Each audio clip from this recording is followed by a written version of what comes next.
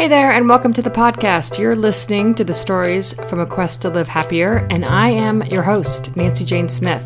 This is episode 004, and today I'm talking about the concept of feeling your feelings. So let's get started.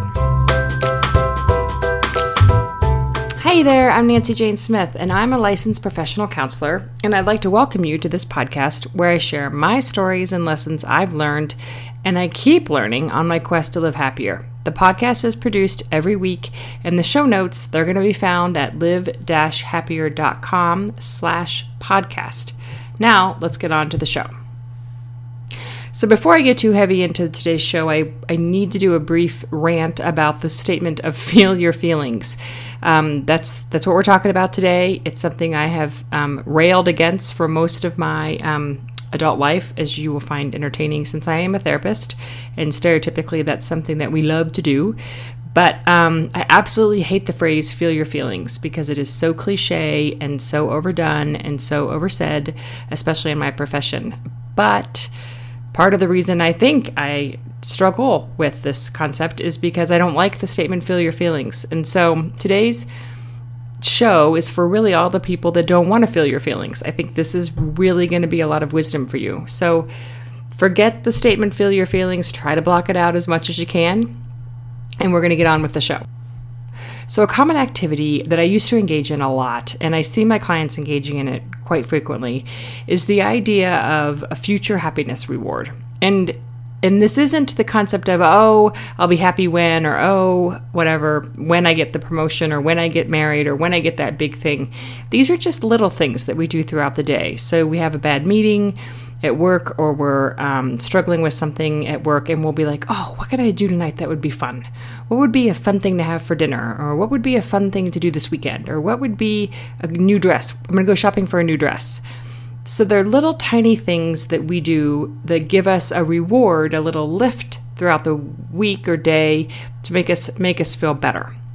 And these little lifts are honestly getting in our way of being happier because we're just living for the next happiness reward versus truly engaging in what's happening.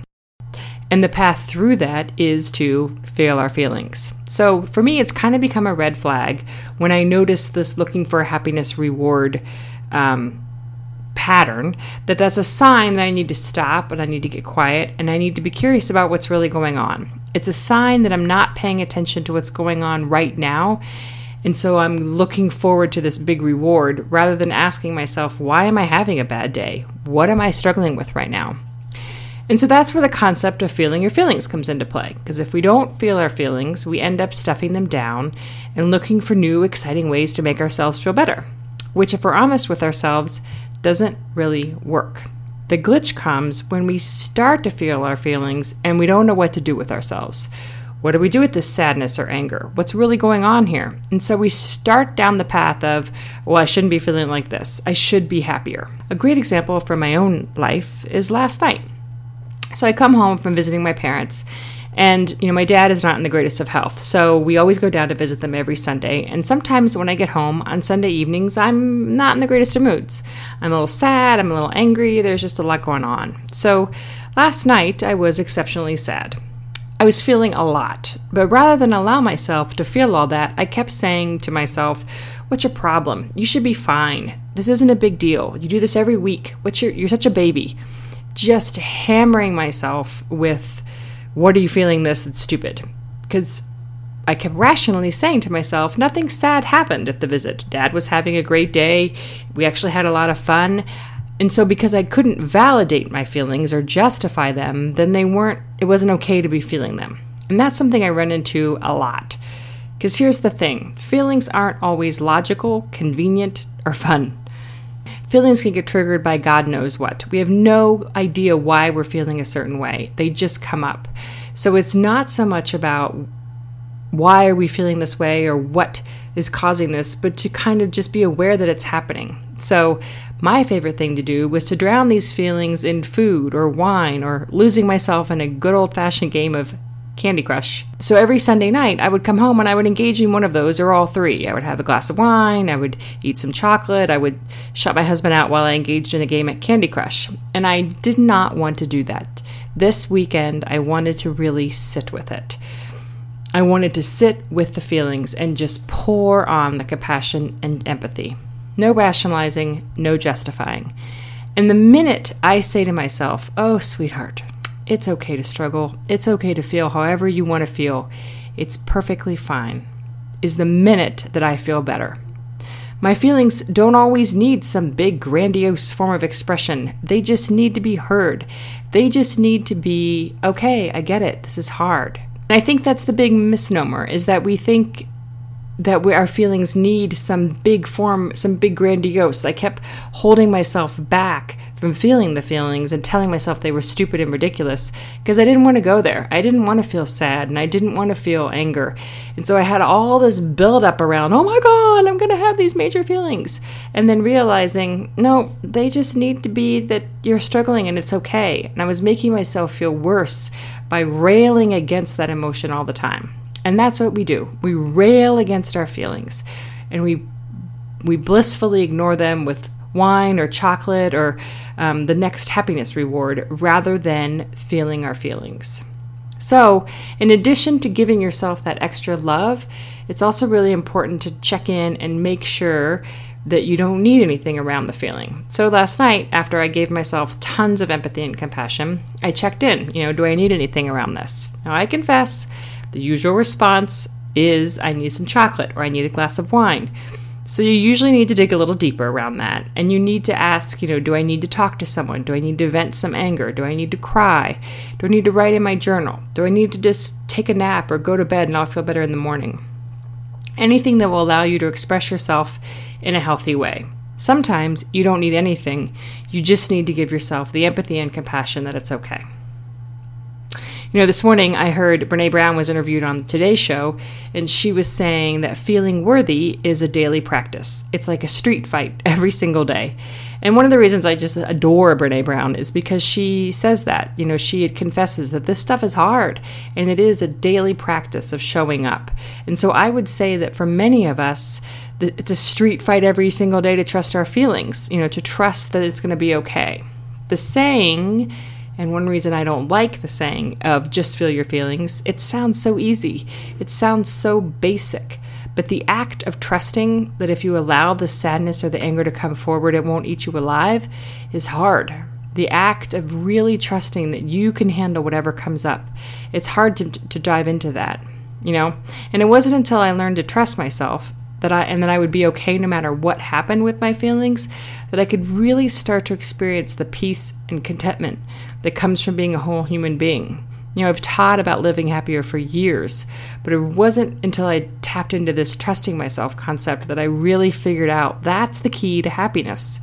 I could stop chasing the happiness with the next reward, and I could just be with my emotions. And that peace and contentment and underlying joy that was there is always there, no matter if I'm feeling sadness or anger or frustration, because I can trust that I will get there and it will return. So some days, this act of trusting myself and feeling my feelings is a street fight. And some days, it's simply just showing up. It depends on the day. One of my favorite stories, because I do love stories, about trusting yourself is the story of the snake. And I used to hear this from a mentor of mine years ago, and I don't know where it originated, but I love the story because it illustrates the disconnection with ourselves so well. So let's say as a child, you're playing in the living room, and you see a snake. Right there in the middle of the living room, right next to your toys, you see a snake. So you run to tell your mom. And mom number one says, "What snake? There's no snake in the living room. You're totally crazy." And she doesn't even come to check and make sure there isn't a snake. She just immediately assumes you're wrong. And so you return to the living room to play, and you repeatedly tell yourself, "There's no snake," until eventually you don't even see the snake anymore. And then eventually the snake bites you. So then let's play the story again with mom number two. And she comes in and she says, "Oh my gosh, honey, that's so scary. Let's go look at the snake and get rid of it." And so the two of you calmly walk into the living room. You see the snake, you get rid of it, you take it back outside so you continue to play in the living room without the snake. And you learn in that moment with mom number two that what you saw and felt and the fear you had was okay. It was normal. There was a snake. You needed to get rid of it. And what you learned with mom number 1 was there's no snake. You can't trust yourself. The story of this snake illustrates how we learn to not trust ourselves and our feelings. We are told that certain feelings are bad or that we shouldn't feel a certain way, and so we eventually cut ourselves completely off from those feelings.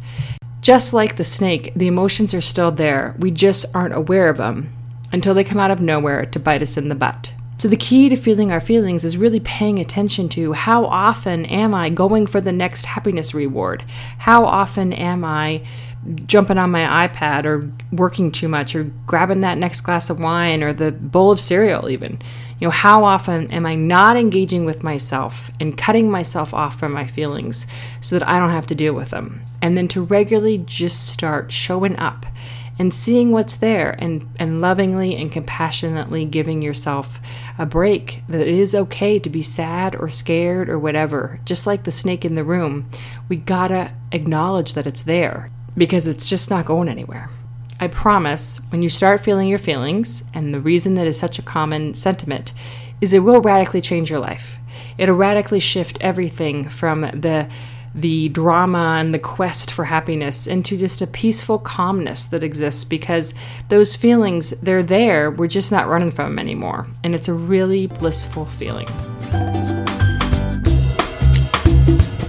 So this episode, I'm shaking things up a little bit. The past 3 episodes, I've done a Live Happier Q&A segment. And this week, I wanted to take that away and add a weekly ritual segment. So the Live Happier Q&A segment will be back, but most likely I think I'm just going to do it once a month. So if you have a question about living happier, please email me at nancyjane@live-happier.com or send me a tweet at nancyjane, and I will answer it when that segment returns. So, one thing that has really helped me live happier is adding regular ritual practices to my daily life. So, each week I'm going to share a ritual with you and challenge you to complete it. And this week's is one of my all-time favorites, and it is at a stoplight, take 3 deep breaths. So, you might need a sticky note to remind you of this one because we tend to forget to do this when we're in the car. But as you're driving, when you come to a stoplight or a traffic jam, simply take 3 deep belly breaths. It's an easy, simple one that brings us back kind of as a chance to check in and see what's going on. And a lot of times when we're in a traffic jam, we got a lot of anger happening. So it's a great time to feel those feelings, give ourselves some compassion, and check in with where we are in the moment. I personally have gotten out of the practice of this one, so I'm really excited to add it back in this week. And I got my sticky note all ready to go up on my dashboard so I can take 3 deep breaths every time I hit a traffic stop. And that's the show. Thanks so much for listening. The Stories from a Quest to Live Happier podcast comes out every week.